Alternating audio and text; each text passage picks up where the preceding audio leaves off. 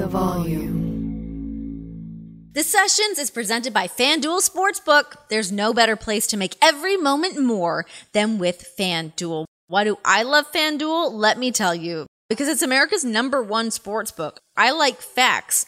I like knowing that they are #1 in the space. There's also amazing odds and markets for the NBA, NHL, CBB, and so much more. It's also safe and secure and super quick payouts. You get your winnings delivered as quickly as 2 hours. It's amazing. So if you are new, just download the FanDuel Sportsbook app to get started now. Sign up with promo code Renee so that they know that I sent you. Disclaimer, 21 plus and present in Arizona, Colorado, Connecticut, Indiana, Louisiana. Permitted parishes only. Michigan, New Jersey, New York, Tennessee, Virginia, or West Virginia. Gambling problem? Call 1-800-NEXT-STEP or text NEXT-STEP to 53342 in Arizona. 1-888-789-7777 or visit ccpg.org/chat for Connecticut. 1-800-GAMBLER or visit fanduel.com/RG for Colorado, Indiana, New Jersey, and Virginia. 1-877-770-STOP for Louisiana. 1-800-270-7117 for confidential help in Michigan. 1-877-8-HOPE-NY or text HOPE-NY for New York. Tennessee Redline, 1-800-889-9789 in Tennessee, or visit www.1800gambler.net for West Virginia. Hey guys, welcome to The Sessions. If you are a longtime listener, welcome back. If this is your first time, welcome to the party. We're doing it over here, week after week. 2 episodes, 3 if you include the best of. Knocking things out of the park. Okay, guys, I am joined today by a pal of mine. You guys would know him, of course, from the world of WWE. Perhaps you know him from ESPN. Perhaps you know him from Hot 97. Perhaps you know him from his own podcast, Cheap Heat. The guy kind of dabbles in a bunch of different things, which to me makes him interesting as all hell. Peter Rosenberg is my guest today. It's always funny, I find, when I have on people on the show that also do something similar to like what I do, where you're interviewing people or like you're used to being in the host spot. And I find that they generally try to hijack the interview. And I get it because I do the same thing. And I'm like, let me ask you some questions. So I feel like when we first started recording this episode, Rosenberg kind of hijacked for a little bit. And I had to tell him to pump the brakes, brother, because this is my show and I got questions for you. I feel like we got into some really interesting stuff, just, you know, obviously on the wrestling side of things, to the role that he plays within WWE, to the stuff that we were able to do together. And then, you know, just talking some real life stuff, going through a divorce, especially during a pandemic, finding a new love in your life, figuring out life as an adult and taking a second, giving yourself a second to like take a breather and get your shit together. I think that's so important. Sometimes we just try to like keep moving and we don't really give ourselves time to like check in with ourselves to see what the hell is going on. Of course, we're not always afforded, you know, sometimes the luxury to be able to take a little bit of a breather. But I've definitely caught myself in situations like that where I'm like, work. And then I find that I'm exhausted and burning the candle at both ends. Oh, my God. Anyways, we get into it with Rosenberg. He's a true cool dude. It's funny to me that he's so polarizing in the wrestling world, the way people just want to get mad at him. But that's actually another thing we really talk about, too, is, I mean, even in like the hip hop world, how he ends up in these like arguments and they become these like headline worthy things.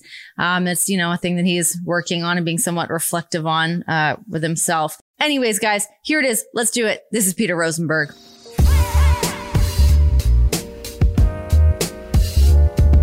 Hello. Oh my God. Hello. I'm on The Sessions. You are on The Sessions, no longer the oral session. So everyone calm down. Everybody remain calm. Was that a thing? Was that no, it was not. I mean, of course, people were like, oh my God, you're talking about blowjobs. And I'm like, I'm not that often. Every now and then it may come up, but like, that's not what the premise of the show is.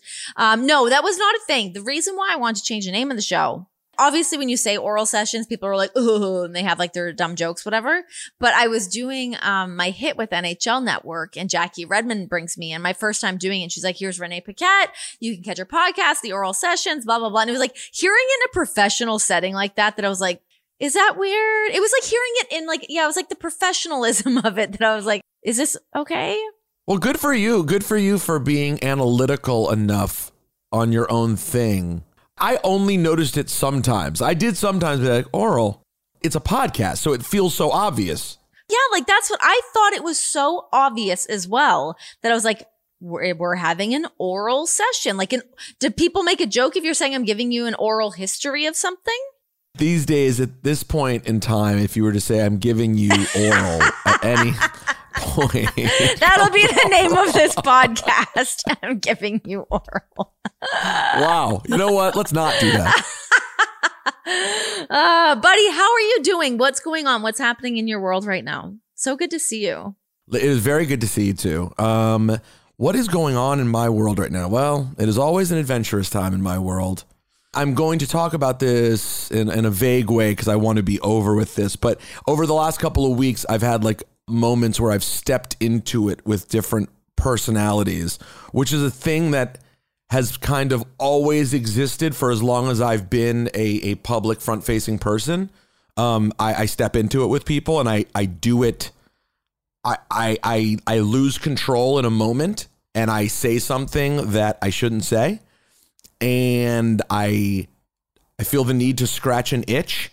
And instead of like giving myself a 10-second or 10-minute or 1 hour rule, recently, a couple of times, I've gotten really good at not doing that. But a couple of times recently, I just like did it and didn't quite know why.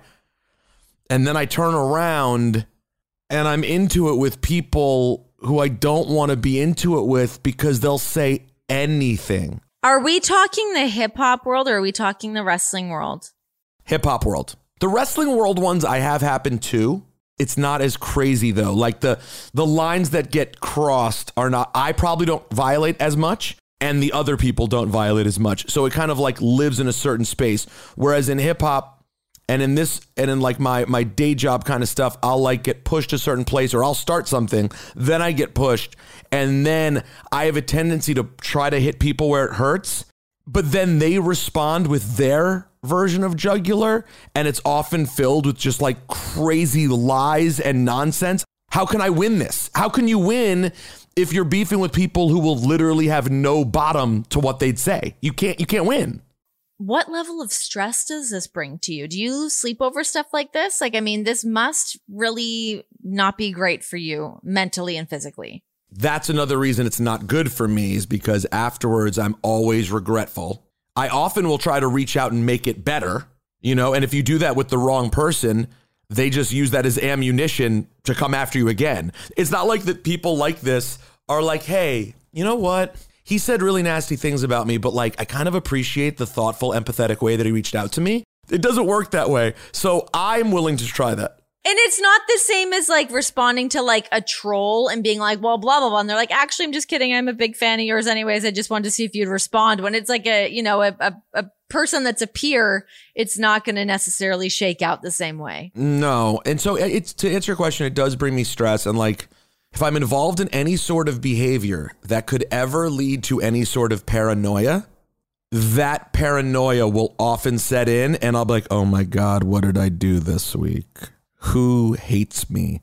Well, I don't want people to hate. I don't want people I barely know out there wishing ill will on me in the world. I don't want this.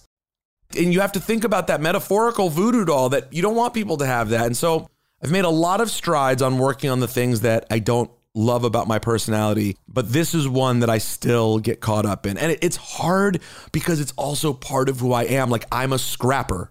In every setting, I'm not going to really back down. I'm going to defend myself and mix it up and not be scared. And at a certain age in life, like, you have to think about like, I have a new girlfriend. She's never been a part of anything like seeing the person that she loves getting. Buckle up, Toots. Here we go. Exactly. Like, that's not fun. I mean, she's super cool and laid back. Fortunately, she's like a cool chick from Queens who like is just a regular person who kind of, it is what it is, not that deep. But I can't imagine it's fun. Like, I felt like now you're involved. And anyone who's near me now is kind of involved. It's like, you got to be mindful. By the way, that was a really long way of saying I'm fine. It's not the end of the world. Like, this does happen in my life. I'll step into it again. I've had it with a million people, rappers, radio personalities, wrestling writers. I thought about writing a book one day, actually, about all my beefs. Like, I thought that was a good book theme. You could do your own burn book. Is a burn book a thing?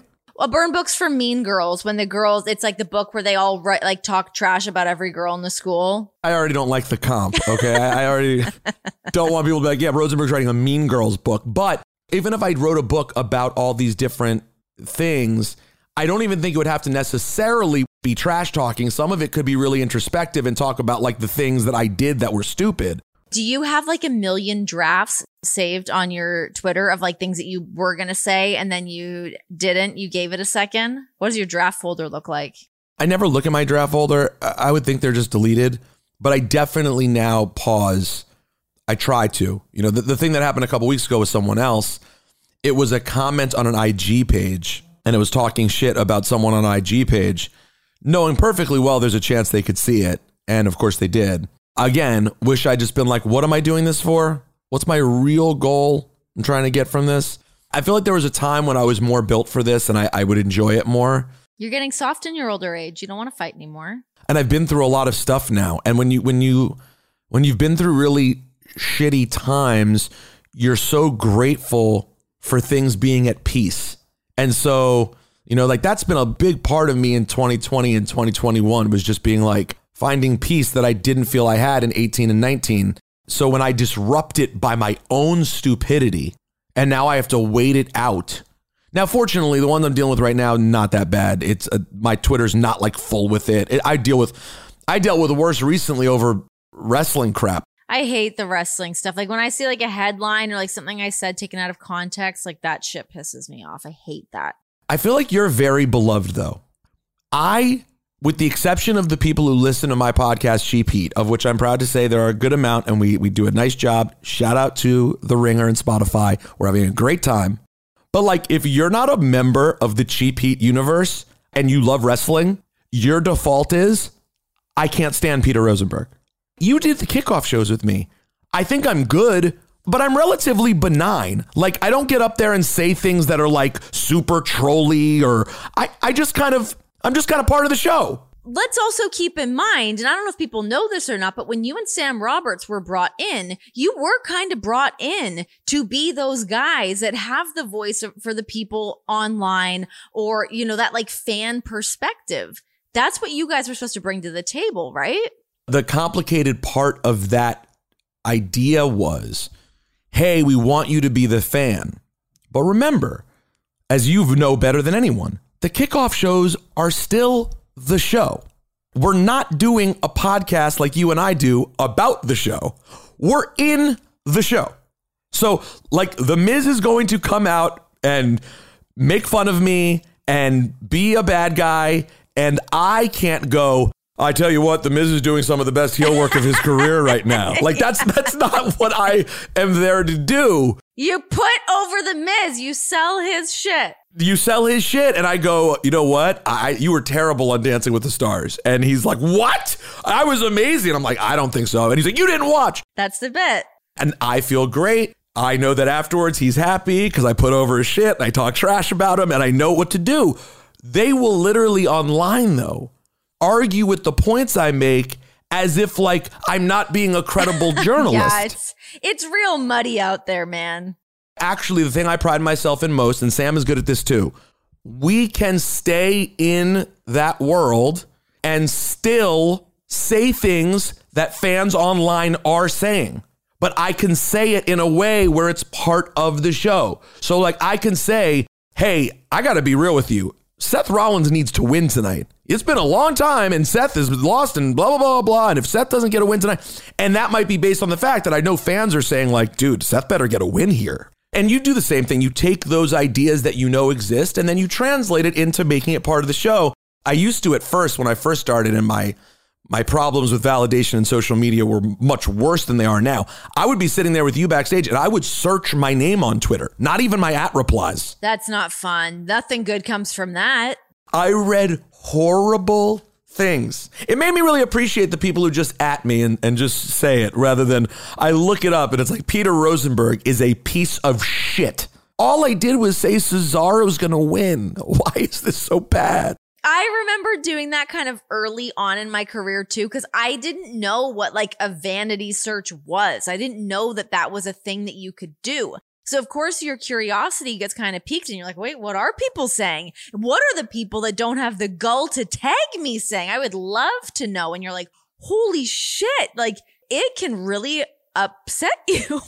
Like rocks your world. It's nasty. Listen, I'm not trying to throw a pity party. I have one of the all-time cool lives. Like it is, I have no complaints about working in my dream fields 3 times over. It's a ball. But the thing is, we don't get to this kind of place and this kind of job without being the kind of person who obviously is trying to please on some level. Like we entertain. No matter how cool anyone may seem, everyone's trying to get over in some way. You still want that pat on the back. You want the pat on the back. You want Vince to tell you did a good job. You want to have like a good interaction with people.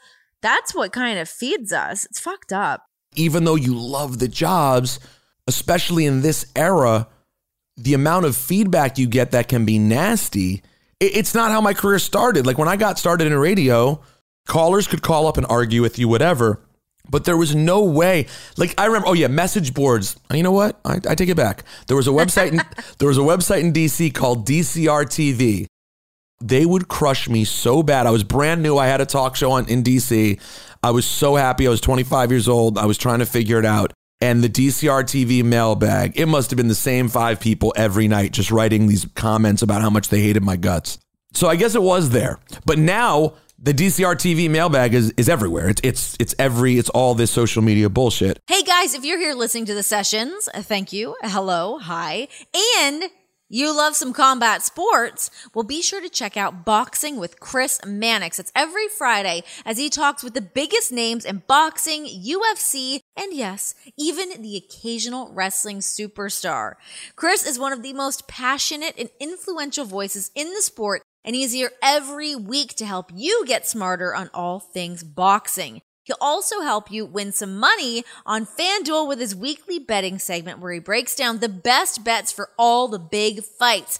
Download Boxing with Chris Mannix, only here on the Volume Podcast Network. You're a host. You've hosted a million different things, but I kind of want to say you've almost hijacked this interview a little bit and you've not let me get too personal with you yet, because you just started talking about other things that are very important and we could have a great conversation. I'm sorry. I'm hijacking. You go. I'm back. How personal do you want to get today? Listen, you go as personal as you want and I'll stop you if it's too personal. You were talking earlier about how 2021 was really just being able to like enjoy and kind of get into relaxing and loving life and whatnot. But prior to that, you took a little bit of a hiatus. Right? Was that like a mental health? It was something like that. It was, I have to tell you, this is one of, first of all, I kept working my day jobs. I just wasn't working WWE. And essentially my marriage fell apart. And when it did, I said, hey, I'm going to take off. I can't travel. So I'm going to have to take off for a little while. The truth is, I just don't question this. I don't really know what happened. I just wasn't around for a while. Then at some point, a year later, I give my agent Dipperstein a lot of credit. I had moments of real frustration and sadness and anger and jealousy and all those things. Dip was like, keep your head down. Keep doing what you do. You got this. And eventually I'm just sitting around and essentially Michael Cole calls me and is like, yo, we need you to come back. Where you been? Let's get you back here. And then they brought me back in a sort of more pervasive capacity than ever where they've really utilized me a lot. 24/7 champ, baby. You got that sweet roll up. That was a hilarious day with all kinds of stuff that happened around that people don't know about either. But when I eventually came back, I was so grateful. I had found peace with never doing it again. I finally found peace. Like I was like, I wanted to be there for a long time. I did it. It's all good, bro. Like you've done what you need to do. But keep in mind at the same time, I just lost my marriage too. So the combination of like this really huge thing, your marriage and seemingly your future. Then on the side, it's like this really fun thing you were doing in wrestling. That combo of both, I was like, this feels unfair. Like, I know I'm not a perfect person. I've certainly made mistakes, but this doesn't feel like commensurate to who I am. But when it eventually worked out and I came back, I realized I was like, I wasn't even ready to come back when I wanted to come back. Yo, when people saw me for the first 7 months after everything happened, I just looked like a different person. My face wasn't happy. Like I wasn't there. So I needed that time. And by the time I came back, it ended up being I was gone total for like a year and 3 months or something like that. And I came back, and this is how you and I worked together the last couple times before you left the company. But yeah, I came back, and then we did one show, and then the pandemic hit. Bouncing back from going through the divorce, going through all these emotions, what was sort of the recovery process of going through a divorce and getting things back on track to feeling like yourself again? It's a really good question. And it's really like, I feel like it doesn't get talked about all that much. Like that was one of the experiences I really had was like, I don't have anything to base this on. Like my parents are married, been married for 50 years. So I just didn't know what you're supposed to do. And there's like all these different layers. There's like a really basic premise of like the person and the idea that that relationship is over. But then there's this other thing too about like, I'm divorced. It feels like a red mark on your public record for everyone to see. I'd really wanted to have children. And now I'm like, well, okay, I'm already 40. Like I'm already a career first person. Like this has already been, all of my friends have kids and they're getting older. My niece and nephew are now teenagers. Like this is not what I thought was going to happen. So you really just put one foot in front of the other. On those mornings, waking up to try to go do 2 radio shows when like you're miserable. I don't even know how people do it. And I don't know how these celebrities do it. Like these celebrities who get divorced, the next week they're doing an interview like, my ex-husband is such a piece of shit.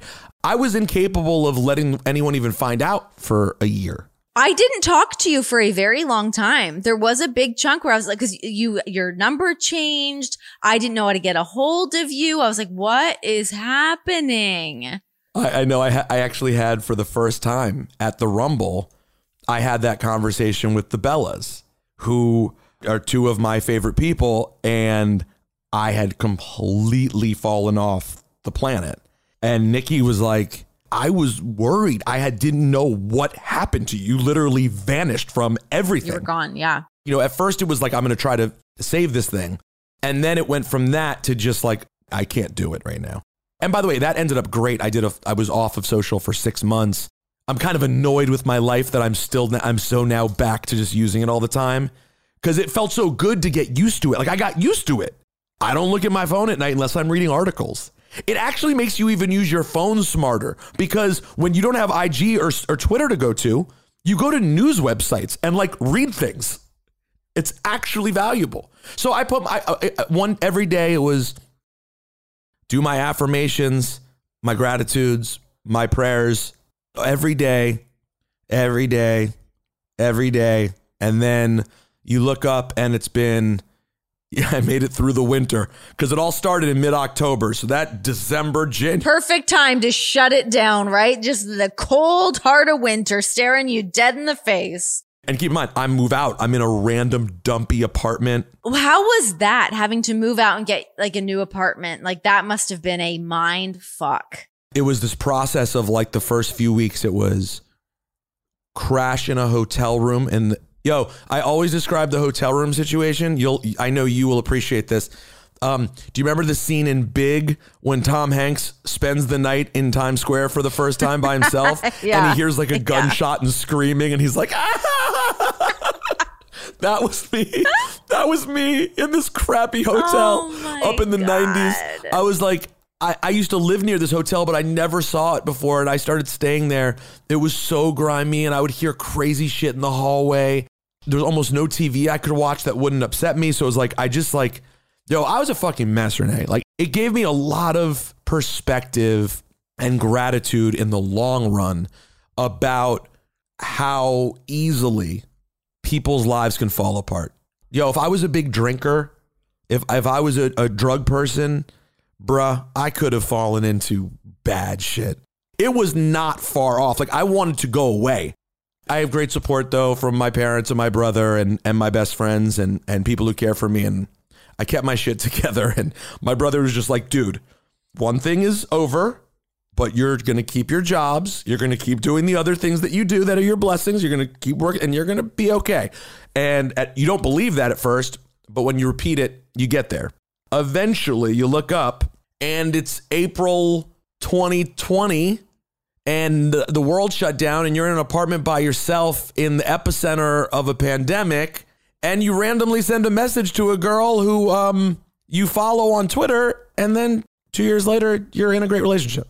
It's so crazy, like when you really feel like that, like rock bottom moment. How the fuck am I going to get out of this one? There's no way I'm going to pull myself out of this. And now for you 2 years later to be able to look back at like, man, look at who I was then. Look at the things I went through. Look at how I've been able to like pull my shit together. And now life is back on track. You're with this woman that you love. Bear must be thriving. Bear is thriving. She has a great stepmom. She loves that dog, and he loves her. No, you're right. It's amazing, and I feel, how could I be anything but thankful? And you know, everyone always told me like a time will come when you will be thankful, and you will be like, you know what, it all worked out the way it's supposed to, and it's taken time to get there. And for the people who haven't been through their bad thing yet, I know this shit sounds kind of boring and like mushy and lame. But for anyone who has been through it, I know I'm going to hear from you and you're going to say thank you, because this shit is fucking hard. And this adulting shit, whether it's a divorce or a loss of a person you love or a professional restart, these things as adults, man, are just really, really hard. And I think it is important to share it. And wrestling's provided a really nice reprieve for me. You know, it always has. Your love of Bobby the Brain Heenan. You're wearing his shirt right now. I have a side note to this, but let's get into just your love of wrestling and your love of Bobby the Brain Heenan. I didn't realize when I was little that I loved Bobby the Brain Heenan, because of course I hated Bobby the Brain Heenan because he was very good. And I was rooting for Hulk Hogan against Andre the Giant. And Heenan was just so fantastic as a bad guy that I hated him. And as the years went on, and as I got more and more invested in sort of wrestling on a deeper level, I was just like, man, this guy was the biggest foil for Hulk Hogan. Like, the other players rotated, but he was the guy the whole time. Like, whether he was on commentary or managing, he was always the one that made Hulk Hogan work in a lot of ways. So like when people talk about Hulk Hogan's greatest adversaries, I always think it's Heenan. You know, they mention Andre or Warrior, Savage, whoever you want to be. Heenan's the consistent figure through so much of that. And on top of that, he was hilarious. You know, these days, a lot of the things that he said, I'm sure would not play in 2022. But in 1987 and 89, he was, man, just sharp. And him and Gorilla, there was the way that they improv doing primetime wrestling and things like that. I just sit there right now to this day and just chuckle. It is my nothing, like me in relax mode is like I have nothing to do and I have an episode of Primetime on and I'm just watching the two of them talk about the lamest, you know, Junkyard Dog Ted Arcides match, and the two of them are just like, you know, Bobby's complaining about Christmas coming up and not wanting to spend money, and Gorilla's saying, will you stop? And I'm just like, this is the part I really fell in love with. Like the in-ring stuff is really cool, but that's what I love. How much do you wish and still hope that there's an opportunity for you to be able to do that? Which part of it? The commentary or management? Either. Commentary comes to mind, but on the management side as well. I love my job right now. I find it very interesting, but like an interesting run where like there's someone that makes sense, who's from New York, who's hip hop related, who's Jewish, whatever the thing is. And it's like, yo, you can help make this guy bigger. I would love to have a run to do that. The commentary piece, I've always been interested in, and I've expressed it before. Truthfully, my ability to be available to learn in the way I would need to, and then to be there for it constantly, would require probably a different lifestyle altogether and not having this job.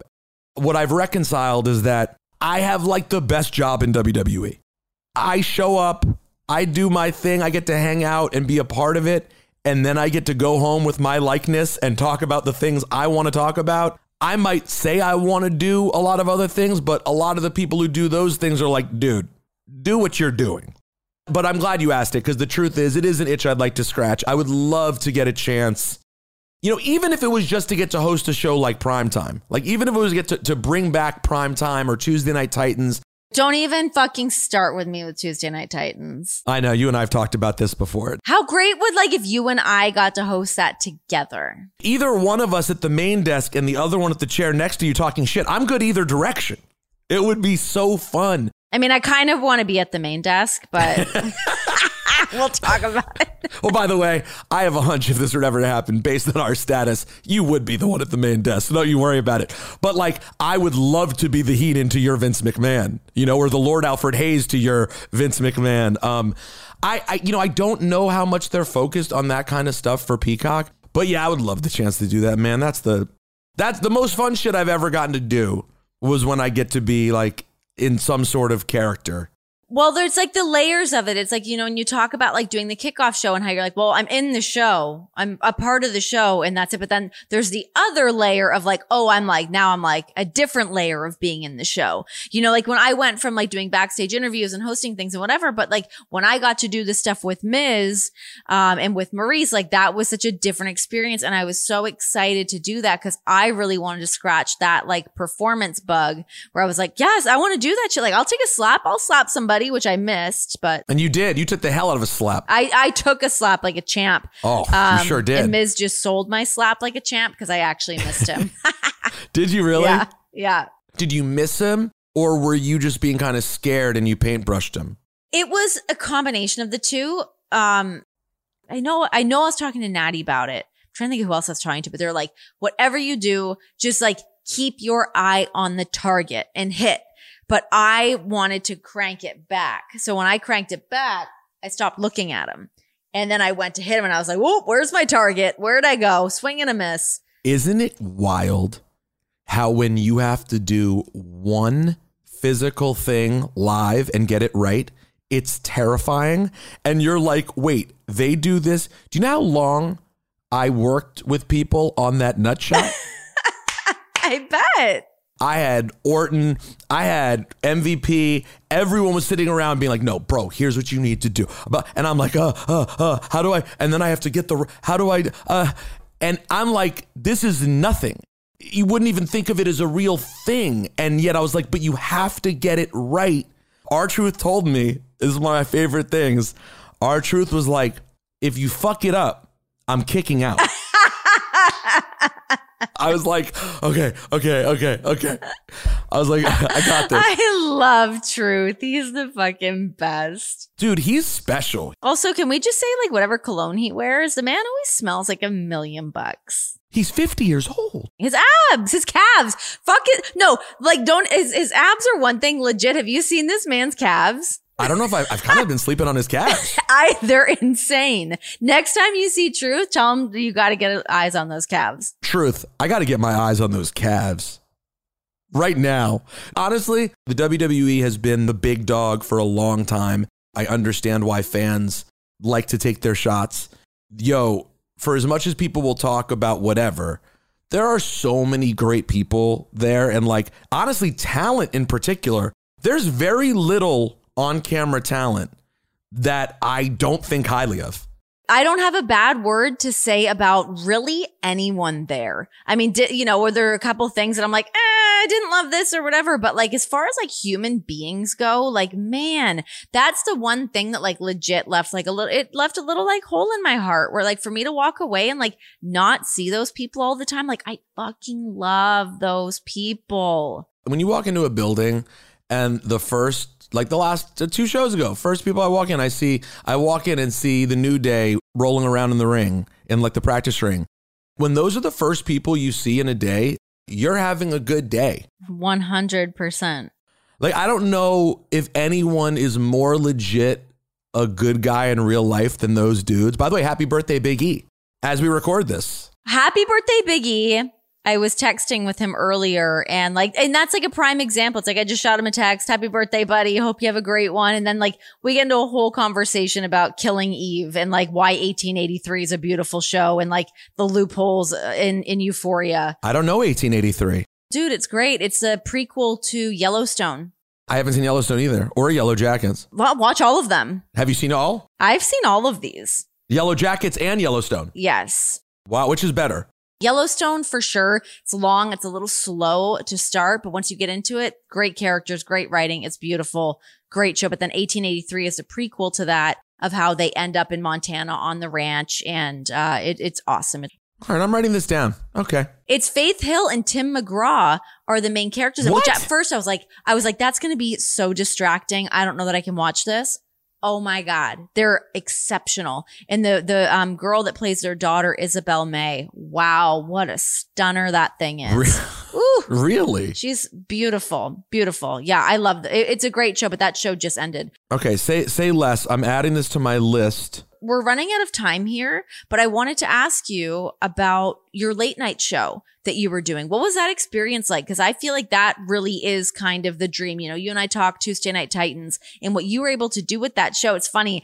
I was thinking about this not long ago because everyone's always talking about Pete Davidson. And I didn't know who Pete Davidson was until I saw him on your show. And I was like, who's this man with these fucking beautiful teeth? What's going on? That is so hilarious that's how you got familiar with him. That's so funny. I'm really proud of it in retrospect. At the time, we made a huge mistake. The huge mistake we made was I'm working 2 jobs in radio and we're going to do a late night show. And not only do a late night show, it's going to have 3 different scenes in each episode. That means weekly we have to be able to book more than 3 guests because one's a panel. So a 3-guest panel and then 2 separate guests. That's 5 bookings per week for my show. And multiple locations. We're doing 1 segment out of studio every time, regardless what that is. And some of them were really great. We did a TV show for YouTube and we learned quickly that even though we had some episodes that did well, we learned people don't consume YouTube this way. They don't watch a 30-minute show that does 3 different things with all kinds of different people. Even though I've gone back and watched recently and I was like, yo, first of all, my guest list in retrospect was pretty great. And the things we did were pretty cool. But the whole time I was doing it, I kept thinking, if I didn't have these other 2 jobs and I was just in this office all day, every day, we could fucking be crushing this. But I would show up there for a couple hours a week and try to squeeze it all in. And it was hard. It's also like, I feel like, you know, I've had, you know, different conversations of like wanting to do something similar or trying to create a show, whatever. And everyone's always trying to reinvent the fucking wheel of a late night show. And what's this show? But how's it different? Well, it's different because we're walking and talking and we're doing this and we're moving set pieces and blah, blah, blah. It's like, end of the day, when I mean, obviously Letterman's the fucking man anyways, but what he was able to do with his new show on Netflix, where like they just go out on a stage and they just have a conversation. It's so simple. I mean, they have the other shots that they get to, but like the bare bones of it is I'm just having a great conversation on a pretty dead set. It's about finding the right place to do the thing that suits you. I do well having regular conversations with people. What is the format that fits and people would be coming there to see that? And then furthermore, these days particularly, what is making it different than every other human on earth who's doing exactly what you and I are doing right now? This technology advancement has been amazing, but now there were already a billion shows. Now with us all being able to do this, there's 10 billion shows. So how do you do it? Everyone go away. Everyone get out of the way. Back up. Get out of my light. I know it's a pain in the ass, but it was fun. And there are episodes I'm proud of. The Pete Davidson one was a very interesting episode. Every one of them had sort of a story of how they came to be and crazy shit that happened around it. And I think in retrospect, I'm proud of it. I thought it was really great. I mean, I mean, as like your friend, I was like, fuck yeah, look at you go. But there was also part of me being like, wait, I want to do that. Like, you know, it was both things, which I think is a great thing. How do you think when I felt when you got the Fox WWE gig? Yeah, that was a good gig. I was like, wait, a studio hosted interview wrestling show? This sounds like a good fit. I could do that. I know. And I totally understand. And that's the, my hope is as the years go on, I get better at my first reaction being, yeah, go you, instead of, it should be me. You're shit and I'd be better. I don't ever actually like feel that way, but sometimes I watch things. I'm like, oh man, like that's so cool that you got to do this thing. And I thought it looked really great. And I thought you were great in the role. And you know what? Even though it's a thing that like doesn't exist anymore, it's a thing that you did and it was awesome. And yeah, you can look back on it and be proud of it. And it's a thing that turns into the next thing. There are moments that mattered. You know, when Mac Miller passed away, I insisted on us doing an entire show about him. The higher ups did not want to do it. I said it's the only option to do a show this week. A, because of where I was personally about it. And just because like, if we don't do this, who's doing it? And that's why that show was special. And your credibility in that space as well, you know, like your name's on the line with that. And I appreciate that. And if you were to go back and look at it, when Mac passed away, we're the only place we spent an hour on his life. And I had 4 really big artists talking about Mac. And then we did a full conversation, a panel, roundtable panel about him. It made sense, and it was a show that meant to exist. Complex, also a weird place. At the time I'm doing the show, I'm a 39, 40-year-old white guy. Everything on Complex's channel is like the cast of Euphoria. And then like a slice of pizza, and then like Tyler, the Creator. I think trying to sell me to that audience is a little bit, like I'm good, and I'm talented, and whatever. But I always also felt like I'm a little old to be the guy we're trying to put in this spot. We're in like that weird age gap because I'm 36 right now. And yeah, it's like, where do I belong? I'm certainly not young, but I'm not old. Like, where do I go? It's like that really weird spot. But it's also the sweet spot because I feel like you're really kind of hitting your stride in these years that like you've got the experience, but like you're still kind of got your shit together. But it's trying to find where you really belong in these like formative years. The beautiful part is the world is disgusting, and since I'm a man, in theory, I have more time to figure this out. So you have to panic for the next 10 years, and then you'll start getting all kinds. You know what? I don't, because I just cut bangs and I can get Botox. So put that in your fucking pipe and smoke it. Well, I was about to say, then you'll start doing all weird work, and I'll be texting your friends like, is it me or does Renee look like different this week? Oh, if I see like a text thread of you, Mansouri, and Graves just being like, what's up with her? Something happened here. Nay looks different. No, but it is. I totally feel you on the time we're at in life. It's powerful in that you feel like you know what you're doing and you're settled in who you are. And also you're like, well, what am I doing though? What's going to be, did I already do my big thing? I'm sure you think that. You're like, 100%. Wait, do I have the next thing that's going to be my big thing, or was it going to be the wrestling? I think about that all the time. That's one of those things. Like we're talking about the arguments at night. I think about that shit at night when I'm going to sleep sometimes. And I'm like, is it all in the rearview mirror now? Like I think about that shit all the time. Well, listen, if that happens, worst case scenario, you go to WrestleCon a couple times a year. You sign some cards, get that bag, and keep the shit moving. You're going to be all right. Work with some indie shows, become John's valet. Fortunately, you're married to one of the hottest wrestling stars in the world right now. Who, Why by the way, won't he just let me be his valet? Does he understand what I would bring to the table? I have a lot to offer. We're going to see something one day. I hope so. We have to see something one day. Oh, that would be amazing. Fight fans, throw your best haymaker with a risk-free first bet from FanDuel Sportsbook. Even if your fighter gets knocked out or tapped out, new customers get up to $1,000 back if your first bet doesn't win. Just sign up with the promo code Renee and you'll be able to bet on all the biggest boxing matches and UFC fights. FanDuel offers all your favorite bets. Choose from the money line to the method of victory to which round the fight will end and so much more. You can even parlay different fight bets together. The bigger the parlay, the bigger your potential payout becomes. FanDuel is America's #1 sportsbook and is now live in New York. New Yorkers, get on this. This is the #1 sportsbook in America.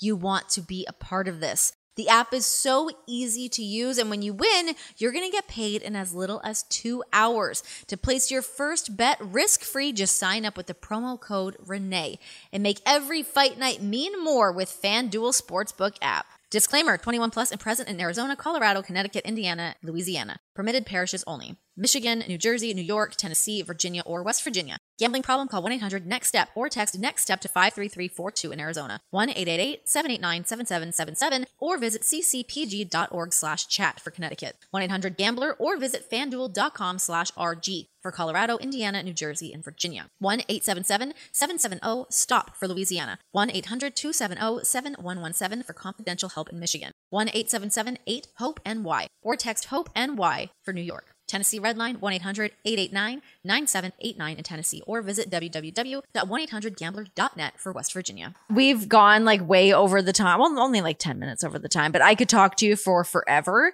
I will let you go, but thanks for coming on and being a part of the sessions. You're the best. First of all, I love the oral, and I apologize. I feel like I talked endlessly to every question you asked. I love that. That's what the show's about. We started the show off with a great conversation about social media and knee-jerk reactions and getting in arguments with people and shit. And I don't know. And then we talked some real life stuff and back to work. I don't know. We did. We covered some real stuff. And yeah, I mean, listen, I told you this when you left WWE, but I tell everyone every chance I get, you were just so kind and warm to me and made me feel comfortable. Like until I figured out what I was doing, I was just kind of like attached to you to be like, what are we doing here? And then, you know, like they'd say, hey, you're going to do Talking Smack tonight. And I'd be like, oh, okay. And just, you'd be like, oh, I got you. Let's just go. And I was always super, super grateful. And your presence is certainly missed, very much so. And I want to be clear. Fortunately, I adore Kayla. She's doing a fantastic job. Love her. And she's a pleasure to work with and a pro. And Kevin Patrick now is an absolute pro and the sweetest man in the world. I've heard he's quite lovely. Hey, Renee, it's such a pleasure. We got to sit down and have a pint. The second he's literally like a walking stereotype of sweet Irish man. Like, that is like literally who he is. But you were just always the absolute best. So you are missed there. And maybe one day we'll see you there again. Yeah, who knows? Listen, who knows? I always had a blast working with you, though. I really look for, as much as I loved working with you, I really loved bullshitting with you before and after the shows a lot. We did some good kibitzing. We would sit in catering to watch the show afterwards. Renee would like have catering, the hotel. Yeah. It's a great time. I know. You sure you don't want to come to WrestleMania and just like sit around? Dip and I and my girlfriend's going. We'll just be in the lobby having drinks at night. It's a great time. Oh, how about that dinner that we got to go to with Dip when we were in New Orleans? Oh, that was a winner. That was a nice spot with like the charcuterie and stuff. New Orleans is such a treat. I will say though, I like Dallas. I'm excited for a Dallas return. It's not New Orleans. Nothing. Right. No, New Orleans is New Orleans is the best city to visit. By the way, I just looked at my hand. Have you ever seen the movie Ernest Goes to Jail? Yeah, I've seen all the Ernest movies. Ernest P. Worrell. Do you know when Ernest P. Worrell is in the jury and he starts messing with the pen, and before he knows it, he has ink all over his hands, and then he has to like clean it up with the tissue and puts the tissue in his mouth? I just looked at my hand and was just like, I don't know what happened. It's on my desk. I have to clean this now. But okay. In the words of Ernest P. Worrell, ew. Yo, if you don't know, I don't know that you should know, but you'll never know, okay? Ernest Goes to Camp and Saves Christmas for me are where it's at. I love Ernest Saves Christmas. Last thing I'll tell you, because you will adore this. One of the biggest fights I got into with my dad when I was 10 years old, he would not take me to Ernest Saves Christmas. And I was like, you would take me if you were a real dad. Like that was a bit, I was like, I can't believe you won't take me to Ernest Saves Christmas. The disrespect. Ernest Saves Christmas is a big one. It's funny. My brother actually sent me that on Blu-ray years ago. So I actually have a copy of it somewhere in this house. Wow. And they made Ernest Saves Christmas on Blu-ray. Yeah. I own it on my iTunes as well. So by the way, have you gone down the YouTube hole of like how he got started, Jim Varney? No. You don't remember that he just did commercials? Well, we didn't get a lot of the same commercials in Canada either. Go look up Ernest commercials. So many products. He did everything. And he'd always be talking to the camera. Was he like the original ShamWow guy? It's not that though, because he had a character and he would just be like, hey, Vern, you know what I mean? Know what I mean, Vern? And he'd just say, know what I mean, Vern, all the time to the camera. You don't know who Vern is. And he's just talking to camera about any product. He did everything. If you end up down the rabbit hole, there's every product imaginable he did the commercial for. And then it blew up and he did like a whole bunch of movies. And then he died real young. But they were, it was a legendary moment. Wow. I'm going to go down that rabbit hole at some point because Ernest, it probably won't be until next Christmas when I really get on my Ernest kick, but I feel like John should like Ernest. Yeah, I think he likes Ernest Saves Christmas. I'm pretty sure he does. He's a red-blooded American. He is. Yeah. Thank you, Renee. I really appreciate you. Thanks, dude. Great to see you. And I'll talk to you soon. A big thank you to Rosenberg for hanging out with me. You guys can catch him on his own podcast, Cheap Heat. You can catch him over on ESPN. You can catch him on Hot 97. And of course, you guys can catch him in WWE, former 24/7 champ. Y'all put a little respect on the man's name. It's so fun getting to catch up with friends and just like bullshit for a bit. They're fun episodes for me. I hope that you guys like listening to it too. You know what to do. Hit the likes, hit the subscribes, hit a retweet. I don't know. Participate in some way or don't. Listen, I'm not trying to pressure you into anything. Thanks for hanging out with me, guys. This has been The Sessions.